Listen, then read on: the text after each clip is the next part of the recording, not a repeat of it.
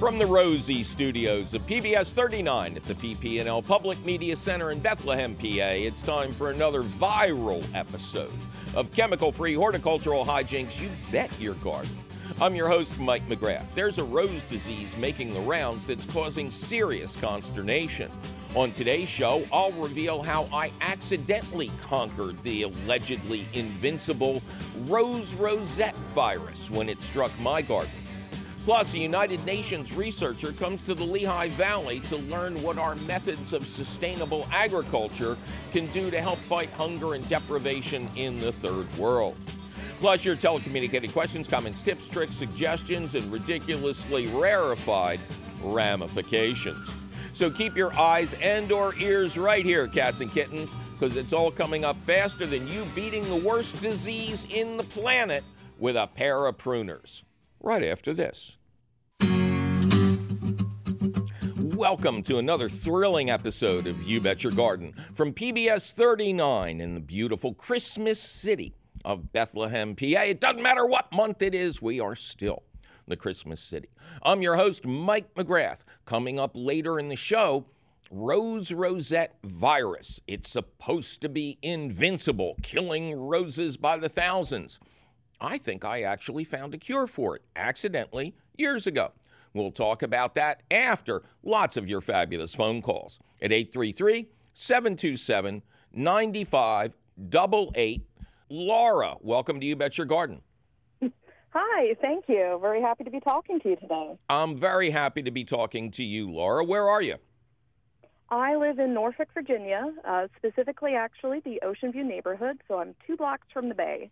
Oh, that's great. That's great. Ocean View. Now, the bay is pretty huge, Laura. Yes.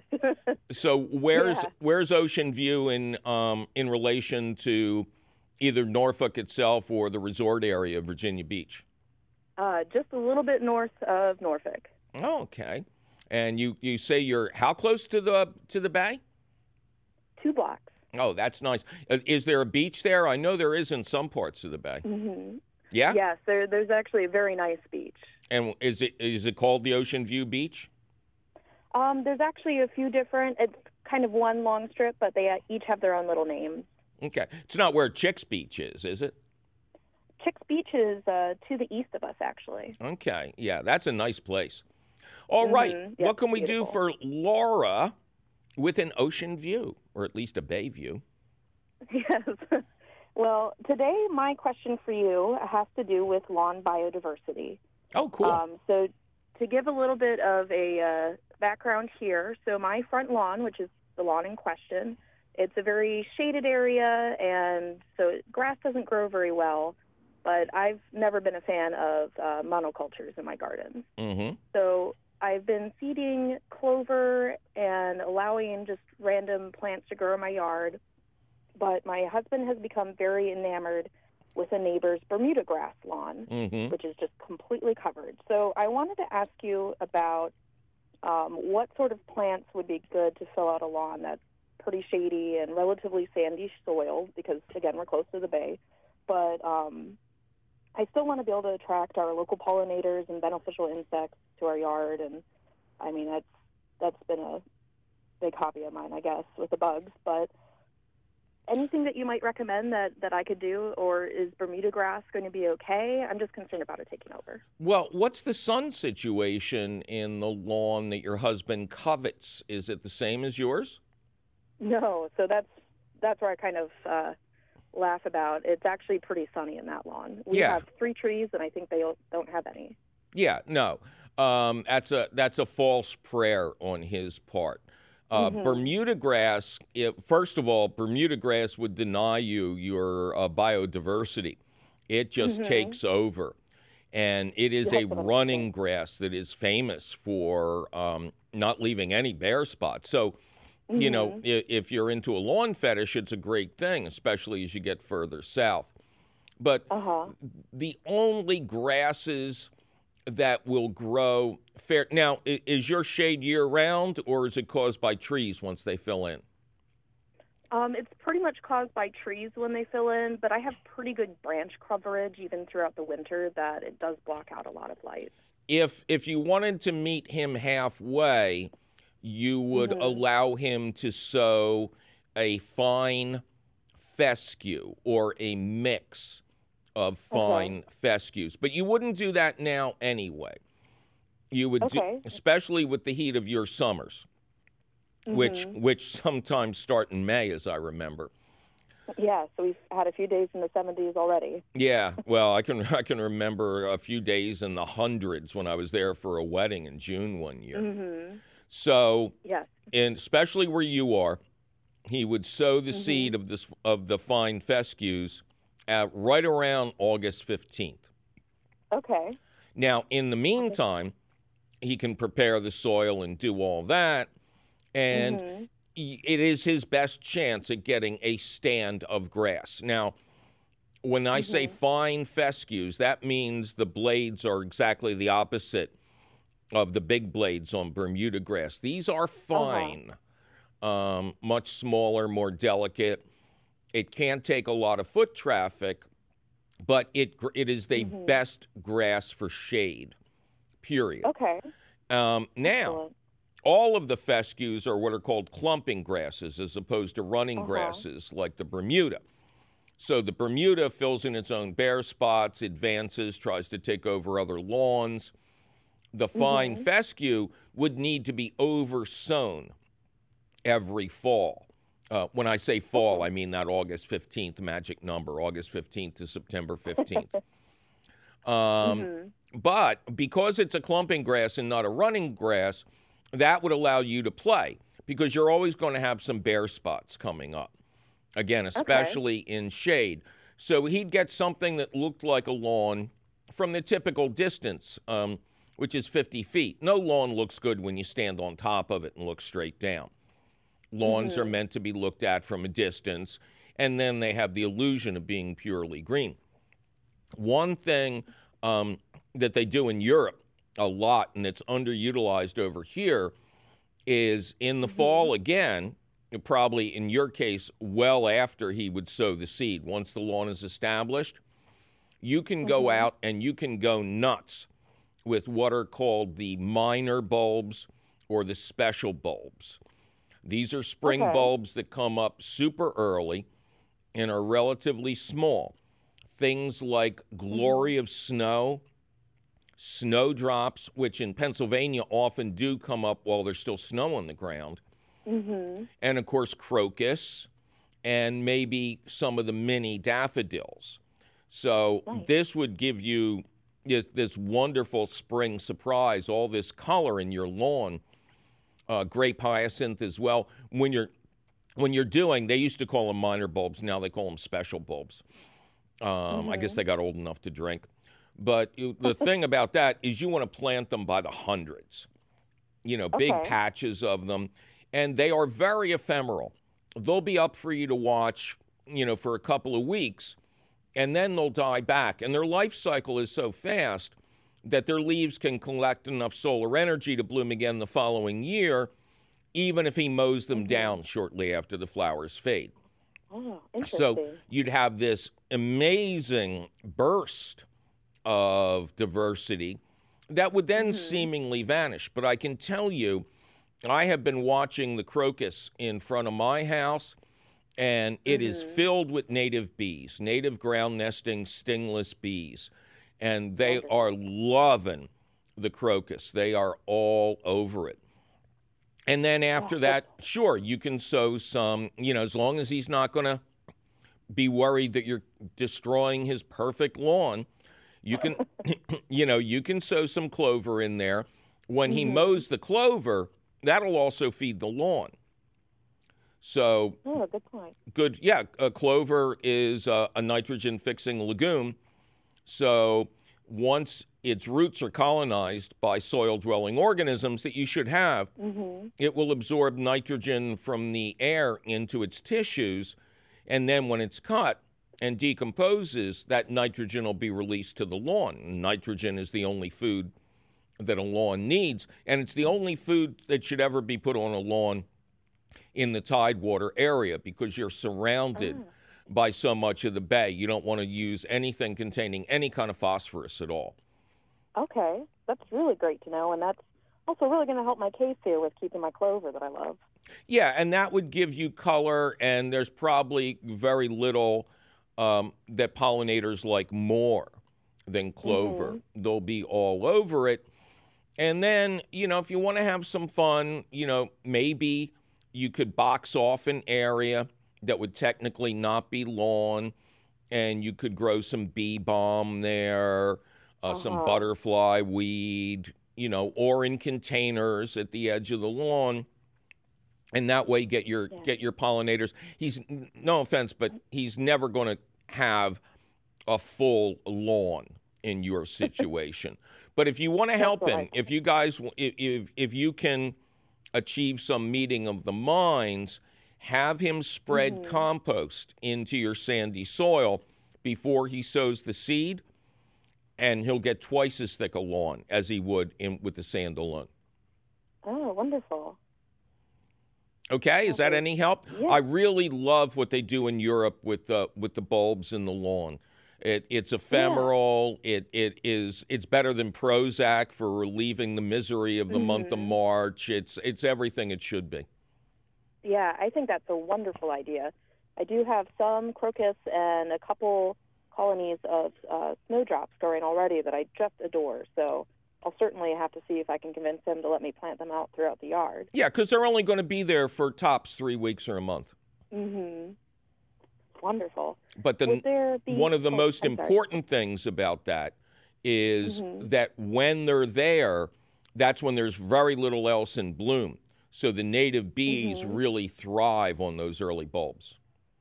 Excellent. All right? Okay. Well, I think that's it. I really appreciate your help. It's really answered a lot of questions, especially about the Bermuda grass. I was concerned about how well that would grow. It would. And I love this bulb idea. Yeah. If he insists and he's going to try the Bermuda grass, however, because that's a warm season grass, that gets planted in the spring. Cool season grasses like fescues get planted in late summer. I gotcha. Oh. All right, so if you tell him that, you're at least meeting him halfway. Hey, I'm going to give you your best shot at having a lawn, pal. Thank you so much. My pleasure. You take care. Well, it's time for me to take a little break and announce that your next chance to catch me kvetching in person will be at the Loving Our Earth Expo at St. Paul's Episcopal Church in Exton, PA on Saturday, May 4th. But don't go looking for all the details at the events section of our website just yet, because we'll be right back with imperative information about roses and more of your imperative phone calls. I'm Mike McGrath, and you're listening to You Bet Your Garden from WLVT, PBS 39 in Bethlehem, Pennsylvania.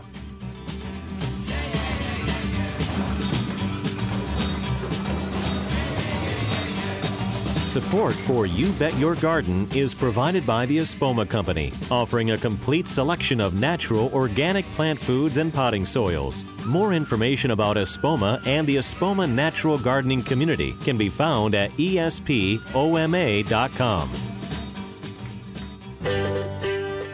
It is time to welcome our special guest and my old friend, Sebastian Kretschmer, who is in the Lehigh Valley on behalf of the United Nations researching organic food systems. It's part of the One Planet Network from the UN Food and Agricultural and UN Environmental Programs. And somewhere in there is the University of Kassel in Germany. I've known Sebastian for 15 years. We've worked on major projects together, and I think what he's doing here in the Lehigh Valley is darned interesting. So, Sebastian, welcome to my TV show here and my radio show and my kitchen and everything like that. So nice to be with you. The UN is researching organic food systems around the planet because they're the UN, right? And the only place they're researching in the United States is southeastern Pennsylvania. How did that get picked as like the example of organic agriculture and consumerism in the States? Yeah, good question. We were bouncing around different examples, like Vermont was one of them. We're looking at local food systems where there's a visible organic presence of different stakeholders. We were looking at California, even the Midwest came up. And then in the end, I nominated Southeast PA as a case in this global case study. Because you lived in Pennsylvania. You were born in Germany, and you're back in Germany now, but you were here in the States for 15 years, right? That's right. I ran a CSA, started it from scratch, and also started the Philadelphia Prison Project, the Orchard Program, and did a bunch of stuff in this area. So let's go back there before we talk about what you're doing here. Let's talk about your resume. Because you were on my show when it was out of Philly about a number of these different things. And when you say you started a CSA, this was out of a very famous farm in the area. This was Kimberton, right? Mm-hmm. Yeah, in some ways that was the starter cell of the organic work in this country. It was the first biodynamic farm in the U.S. at the old Kimberton Waldorf School. There's 1,000 acres of contiguous biodynamic land. And in 2003, I started a biodynamic CSA there. And I guess we met when you asked me to come out and give a talk about beneficial insects to your interns and volunteers at the end of their season with you, right? That was so cool. Remember that? It was a beautiful summer evening. You sat on the steps of the... Yeah, I wasn't going to go inside like you had planned. I said, we're having school outside tonight. So nice. I had started an apprenticeship program, like European style, 2-year apprenticeship program of theory and praxis. And part of the theory modules was to have special guests talking about special topics. And instead you got me. And the work you did for the prison system in Philadelphia, I found remarkable because that was a case where that was a story I wanted to do. And then I found out you were involved.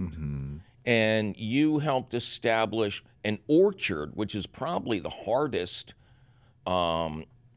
area of plants to care for organically. True. At which prison was it? That was at the big Philadelphia Industrial Correctional Center. What a name. And they let you out. Yeah.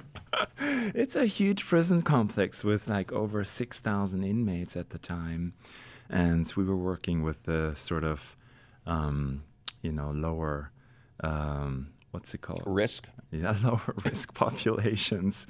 Awesome guys, that all have the farming in their blood. And in some ways, it was a sort of inspiration, for the guys to partake in this sort of sustainability journey of organic farming as a way to learn new skills and to, be part of that beautiful community.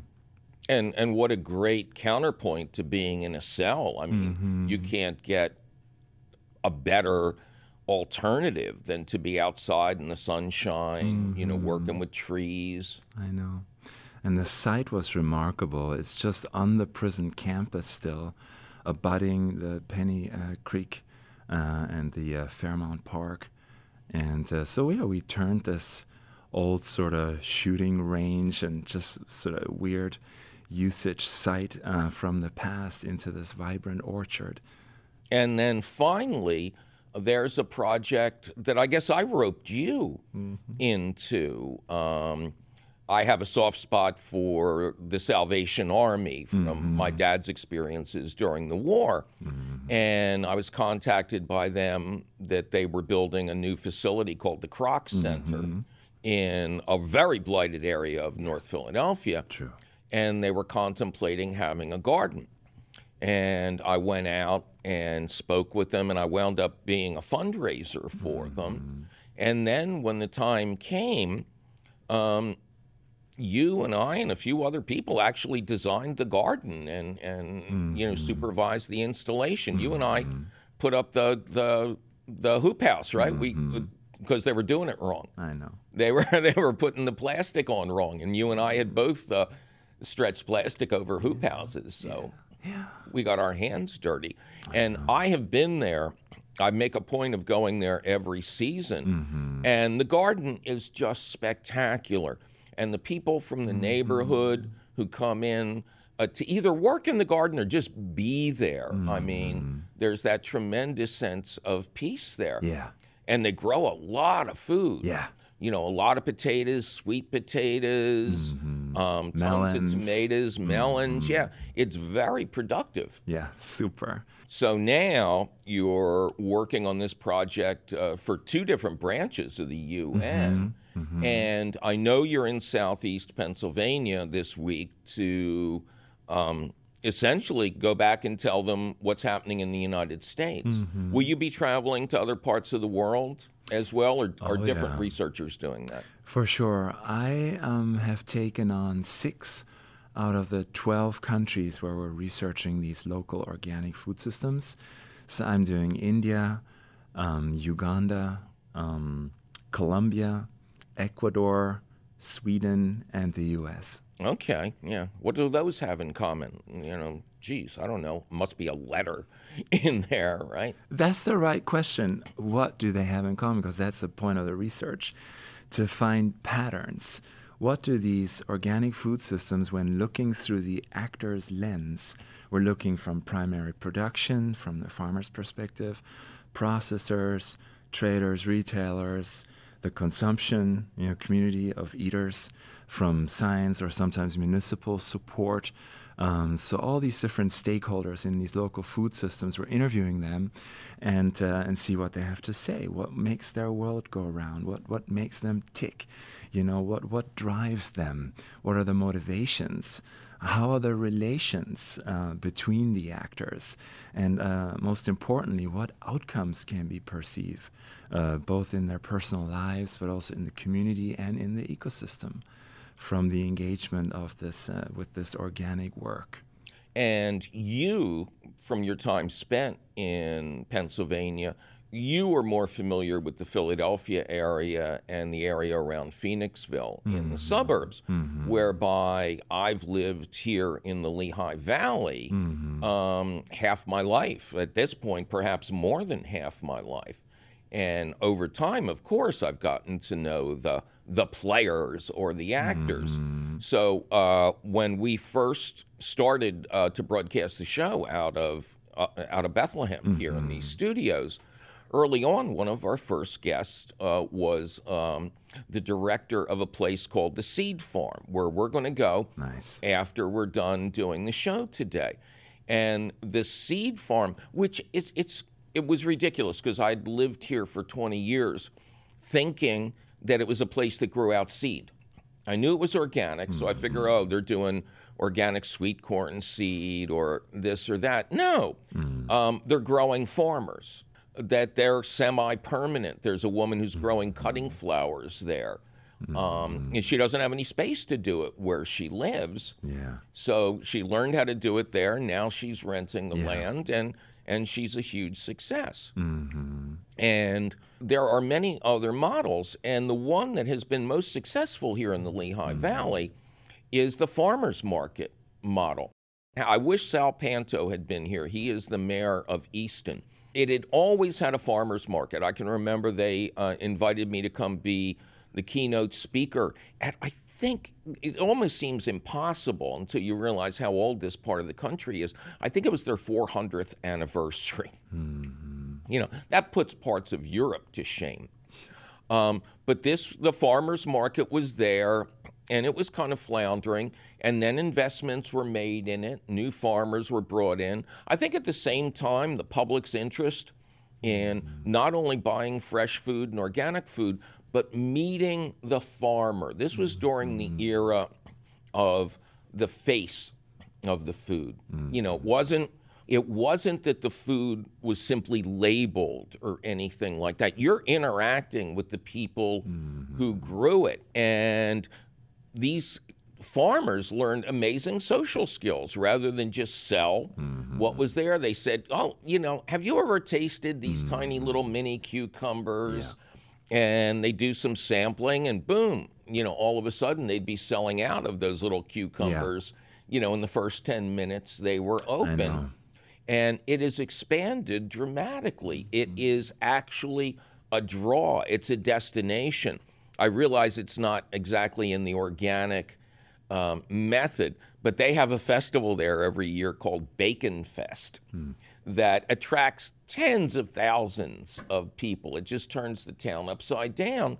And single-handedly, this farmers market has not only revitalized a community, but an entire city. Easton is now a cool place to go. Restaurants spring up around the farmers market. I think it's one of the prime examples of what you should take back to the UN. For sure. And this good food revolution has many emergent properties. If you look at food systems and how the different drivers that go into it create synergies that allow the system to display a system behavior. And the sort of globalized anonymous food system has rather lousy behavior, you know what I mean? Yeah. But these local, vibrant food systems, they display very intelligent behavior. And so this is, one of the beautiful outcomes. Also, what you mentioned, the farmers' sort of social status, seriously rising like that, being a local hero. Because farmers, after all, they want to actually work with nature. And sooner or later, when you participate in a local food movement, you want to be, as ecological and regenerative with your farming methods anyway. Right? So that's what I mean. It's these sustainable food systems around the world that actually display a pattern. And what we're really interested in researching with and for the UN is to see how food systems can contribute to this new agenda for sustainable development expressed in these so-called SDGs, the Sustainable Development Goals. Ooh, they used to sounds be, like a disease. No, they used to be known as the Millennium Goals, and now Yeah. they're like these really cool emblems of the 17 big humanity goals, beautiful goals, And so food systems have a huge role to play. And so one of these beautiful outcomes of sustainable food systems is that they revitalize rural areas and create these new linkages between They revitalize urban areas. Absolutely, yeah. Through short supply chains, it's bringing the food into the public procurement, municipalities realizing their purchasing power and how the local food should really be part of the school lunches and stuff like that.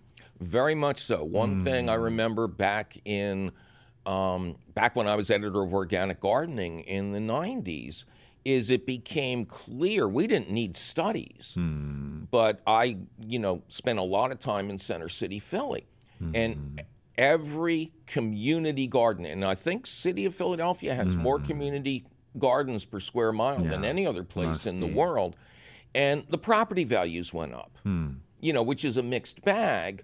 But wherever there was a community garden, people wanted to live nearby. Hey, let's open a cafe across the street. I bet it would do good. Yeah. Maybe a little restaurant. Maybe we can buy produce, the extra produce from the people who are growing over there. Super, And very much like Easton, what I hope you're going to find is the ripple effect. Is because I don't believe Easton had a lot of money to invest in the revitalization of the market. So the return on their investment is beyond anything I think anybody in the finance world could anticipate. Yeah. Oh, what I find so beautiful, too, is that it's this notion of food sovereignty, right? People actually connecting You with... wear a crown while you're farming? What is that? No, it's a sense of, food traditions, traditional diets, and connecting with the agriculture around you, the idea of a food shed, and it's... That's where you keep your hammers and kitchen forks and stuff. It's the idea of actually resilience, and creating communities of practice where the cultural identity actually grows with also the sort of agrarian landscapes. And more cities around the world are now realizing that food is the great convener, and food is actually becoming a matter of policy. New inclusive food system governance mechanisms are taking place, actually pioneered by the U.S., those so-called food policy councils that began in the 90s. New governance mechanisms where the farmer and the chef and the mayor sit around round tables and discuss how they can create a more sustainable food system. And it is that sense of community. We were talking in my kitchen earlier today. When you have a party, you can't get people out of the kitchen. It's where they convene. Yeah. Even if you chase them, they keep coming back to the kitchen. Food's at the center of everything. It's so true. Food is really what connects us all, and if you consider all the so-called negative externalities of our food system, right? You realize what organic and other sustainable practices actually contribute in terms of, not contaminating the groundwater, not emitting as many, nasty emissions and toxicities into the atmosphere. And taste better. And taste better, thank you. And make you happier, probably, too. All right. Sebastian, where do you go from here? Actually, from here, we'll be touring the local PA communities some more. No, I mean countries. Oh, yeah. Well, the next will be Ecuador, the city of Quito, who actually the mayor has set up a rather enlightened municipality-driven task force. And so they've ramped up the urban farming, and it's really beautiful, mostly driven by organic. And when do you have to finish up your report for the UN? We have a year's time, to compile all these stories and to extract, this sort of beautiful pattern that we want to present to the UN as sort of lessons learned or inspirations. Your personal website where people can find out what you're doing, learn a little bit more about you, is onevillagefarm.org, right? That's right. All right. Well, we wish you luck. We anticipate your report. Maybe we'll have you back when it's all done. Absolutely safe travels. Thank you so much for the opportunity. You're one of my heroes. Well, thank you. That's very kind. Well, it's time for me to take a little break and announce that I will appear at 1 and 3 at the Town Center Garden event in Reston, Virginia on Sunday, May 5th. But don't go looking for all the details at the events section of our website just yet, because we'll be right back with imperative information about roses and more of your imperative phone calls. I'm Mike McGrath, and you're listening to You Bet Your Garden from WLVT, PBS 39 in Bethlehem, Pennsylvania.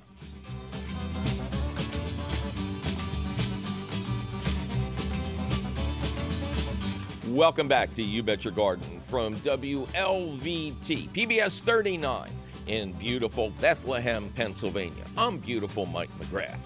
And coming up in a little bit, we will talk about an interesting experience I had with rosette virus, which is supposedly incurable. But I'll tell you right now, I still got a rose that had it and don't have it no more. And you'll want to find out what I did. And you will, after a couple more of your fabulous phone calls. I'll get this right. I'm a professional. Calls of phone at 833-727-9588. Noelle, welcome to You Bet Your Garden. Hi, Mike. Hello, how are you? I'm doing well, thank you. And where is Noelle doing well? In Spokane, Washington. Okay. Now, does everyone in Spokane call it Spokane, or are you 50-50? I think everyone calls it Spokane, but I've only been here for about 3 years. Okay, well, you still count. Yeah, okay. All right. What can we do for you in whatever the name of that place in Washington State is? In Spokane, Washington. Well, spring is coming, and last fall we have a cherry tree in the backyard, and it always dumps its leaves over the yard. And this year I decided to gather them up and toss them in my garden. We bought this house about 3 years ago. It's only had one owner before us, and my garden has kind of been waxing and waning. The first year was an experiment because I'm not from this area, and I didn't water it quite enough. The last 2 years have been okay, but I think the soil needs some mulching, some amending, so I threw those leaves on. Unfortunately, I just picked them up and threw them on. I didn't shred them, and so my question is, do I just rake them up and take them off, because I realize now that if I leave them that way, water is probably going to get to my garden. Or do I run a lawnmower over it? Is this salvageable?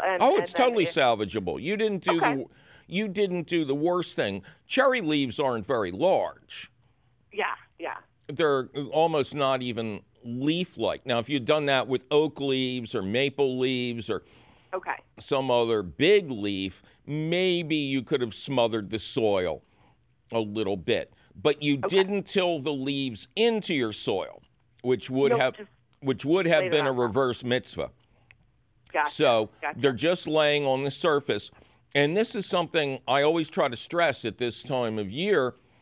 Anything that's on the surface of your soil in the form of any kind of a mulch needs to be pulled back now, at least temporarily, so that the soil can be struck by the sun directly and warm up. Oh, okay. If you leave those leaves on top, it's going to keep the soil cool. So you want to get them off anyway. What are you going to plant? Tomatoes, peppers, some squash. Okay. Do you have compost or access to compost? I don't. We have a local worm farm, and I was actually going to buy a bunch of vermicompost. Oh, okay. Isn't that terrible, though? It sounds like you're taking rats to the opera. Vermiculture. Come on. Right. Worm castings are perhaps the only item around in gardening that might be better than compost. I'm not sure they have the disease-fighting properties of compost, but they contain every possible nutrient, including down to the rarest micronutrients. So, awesome. They're tremendous fertilizer. In the future, I would like you to find a good source of high-quality yard waste compost for your tomatoes because it prevents disease. Gotcha. Now, for people who think that you're in the same climate as Seattle, in Seattle, I would say you have to get yard waste compost to put under your tomatoes because it's so wet there. Gotcha. You are shockingly dry, correct? Yes. Yes, we're kind of deserty. Yeah, so it's not as big an issue with you. So what I would do, and you can, are you raised beds or flat earth? Flat earth. Okay. You got to start planning out some raised beds. Make one a year, something like that. You'll never look back. But awesome. When you put your plants in the ground, surround them. I guess you're going to give them about a half a cup of worm castings apiece. Yeah, probably. And mix that into the top inch of soil to help them become activated. And then do something to break up the leaves, even though they're not that big. And then use those to mulch the garden with. Oh, awesome. Thank you so much. Yeah, you just don't want to use, especially during the growing season, whole leaves, because as you said, it'll prevent rain from getting through. And air is very important too. But once you shred those leaves, they'll make the perfect mulch. And interestingly enough, you'll get your own worm castings because earthworms will live under that leaf litter. All right, thanks so much, Mike. Oh, my pleasure. Good luck, Noel. Donna, welcome to You Bet Your Garden. Hi, Mike. Hello, glad Donna. to be here again. I'm glad to have you here. Have you been on before? I have. Okay. And I'm the tomato lady from Avalon, New Jersey. Where it is cooler by a mile, they say. Absolutely. And today it is in particular. Yeah. Well, it's still early, Donna, and not tomato planting time yet. What can we do you for? Okay. I have a problem because I have a fig tree that a friend of mine had given to me for a birthday present 3 years ago. Mm-hmm. I planted it, and it is now about 7 feet tall and about 7 feet wide. And the question is, how should I prune it? Well, has it been protected over winter? This year, no. Other winters, yes. Okay. And how does it look? It looks fabulous. Okay, so you don't think in many ways it was a fairly mild winter, especially down the shore where you're going to be more moderate anyway because of the ocean so close by. I should mention to people around the country who don't know that Avalon is one of the New Jersey shore towns, and Climate as you get close to the ocean, it takes the highs and lows away from you. Yeah, no, it's true. So But here's the deal. In the spring, when you start to see new growth on your fig, you can go and you should prune out any damaged areas. There's got to be a little bit of winter damage at the top or something like that. So you want to make sure you prune out any dead parts. Really, I mean, if the fig came through winter looking great without being wrapped, you feel free to prune away anything that you don't like the look of. And Okay. Are you interested in trying to control its size, or you just want to get the figs? No, well, I want both. But yes, I'd like to control the size because I planted it right next to our vegetable garden, and you know these things, they can get to be monsters. Yes, and so it could shade the garden, right? Yeah. Okay. So you yes, say I am interested. Go ahead. You say it's around 7 feet tall now, It right? is. Okay. I would, in addition to cleaning away any dead wood, any parts that don't look nice, I would take a foot off the top. Okay. And bring it down to 6 feet. And Okay. then see how it produces, see how it looks at the end of the season. If it grows to 8 feet, feel free to take it down to 6 feet again next spring. Okay. So, and even if nothing's wrong, just reduce its height a little bit or go around and prune little bits. Pruning is going to stimulate new growth, and it's going to stimulate the fruiting response. Okay. So, now that we're at spring, is it still too cold to start to prune it, or what do you think? My roses have not yet greened up. Now, I'm in a colder climate than you are. Yeah. Do you have any spring bulbs in your yard? Yes, I do, and my tulips are coming, and the daffodils are in full bloom. Daffodils are in full bloom. I'd say you're probably safe to do it now. Okay. Sounds great. If you want to do a big job, do it over a couple of weeks. Do some this weekend, do a little bit more next weekend. Okay, I love it. All right. Let me tell you, this was a gift. She took it from a cutting from a fig tree that she had, and last year we literally had hundreds of figs. Excellent. Fig trees love rooting. They are the easiest plant to root. And when they're in an area like yours where the climate is moderated by the ocean, they tend to do really well. That's a lot like their native home. Well, I thank you so much, and we'll take care of it, and stay tuned for next year's question. All right. Thank you, Donna. Good luck. All right. As promised, it is time for the question of the week. Rosette virus. Can it be beaten? Back in 2012, Leanne in Burlington, New Jersey wrote, I have two 25-year-old roses, and they have wild areas of unusual bunching and twisted and distorted leaf growth. I Googled it, and it looks like witch's broom. What, if anything, can I do? Also from 2012, Gabrielle in Newtown, PA wrote, I've had a gorgeous climbing rose in front of my house for over 10 years with no abnormal growth, putting out white to pale pink roses in abundance. But this weekend, I noticed weird clusters with differently shaped leaves, color, and growing habit. I cut out those areas where this occurred. Do you know what this is? Okay, so why am I using questions from 2012? 2 reasons. The first that is I had to search back that far to find people who obviously had the problem that is today's topic. There were a lot of recent questions that might have been about rosette virus, but those 2 nailed it. Second, there were a lot of similar questions from that year, and I suspect that this time frame is when the disease really exploded in the mid-Atlantic region. And third, if you saw my office, you'd realize that 7 years isn't a long time for me to get around to doing anything. Yes, that is 3 reasons. I wanted you to know up front that you're about to take advice from a guy who can't count to 3. All seriousness aside, The condition is called rose rosette virus. It's been around since the 1940s, but has occurred with frightening frequency over the last 10 years or so. Witch's broom is a perfect generic description, as those words refer to a deformity that can take many shapes and affect many woody plants. Witch's brooms are often caused by a disease or by mites, and in this case, the scientific consensus is that both are to blame. A tiny little mite, whose name I cannot pronounce, blows in on the wind, feeds on the plant tissue, and transmits a virus that causes the weird, distorted growth.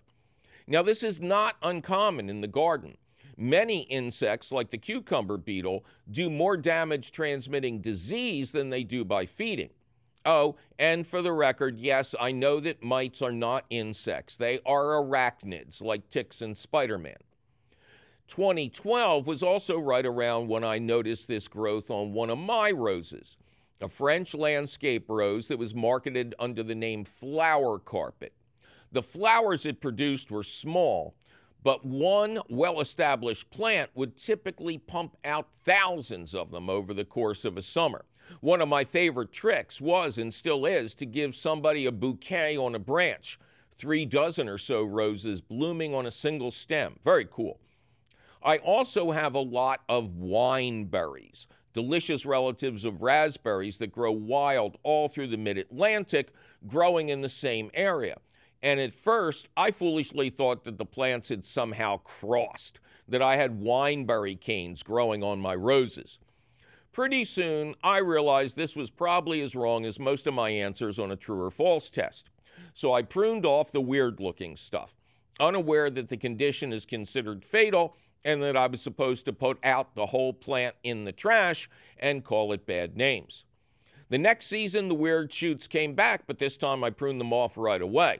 The following year, maybe one cane showed the problem signs. Snip, snip, and that was it. Yes, it seems too simple, but in my garden, simple often works. Then, last summer, I was invited to give a talk in Fayetteville, North Carolina. One of my sponsors, a hospital group called First Health, had a, quote, healing garden for people and their families experiencing serious medical issues, and a, quote, hospice garden in another location. The healing garden looked great. There were roses here and there, but they all looked fine. Now, the hospice garden was itself in hospice. Designed to be a, quote, rose garden, it was wall-to-wall roses, all of which were infected to some degree, and I was asked for suggestions. I said to dig everything out. Rose bushes that were completely infested were to be destroyed.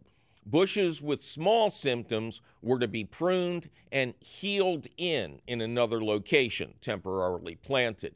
Then the crappy wood mulch in all the beds was to be removed and replaced with the yard waste compost that helps roses thrive. Then healthy roses were to be slowly reintroduced, but the design could no longer be all roses all the time.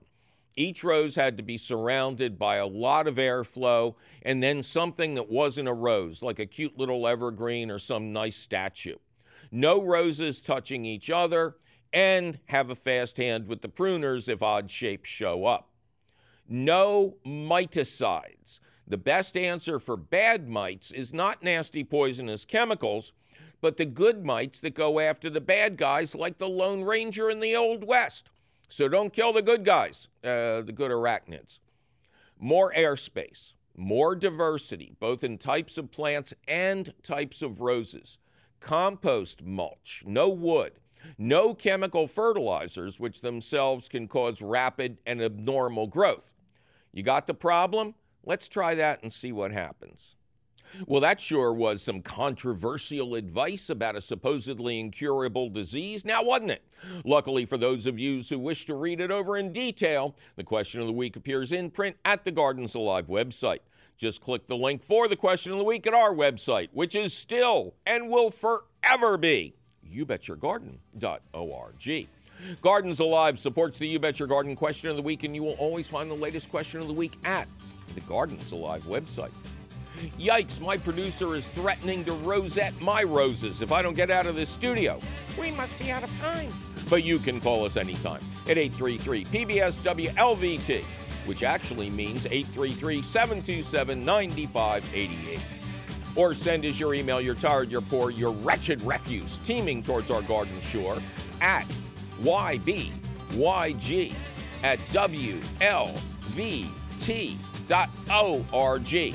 And if that's too many letters for you, you can look up that contact information at our website, youbetyourgarden.org, where you'll also find the answers to all your garden questions, audio of this show, video of this show, watch me, and our podcast. Ken Queter plays our theme song. Our chief content officer is Yoni Greenbaum.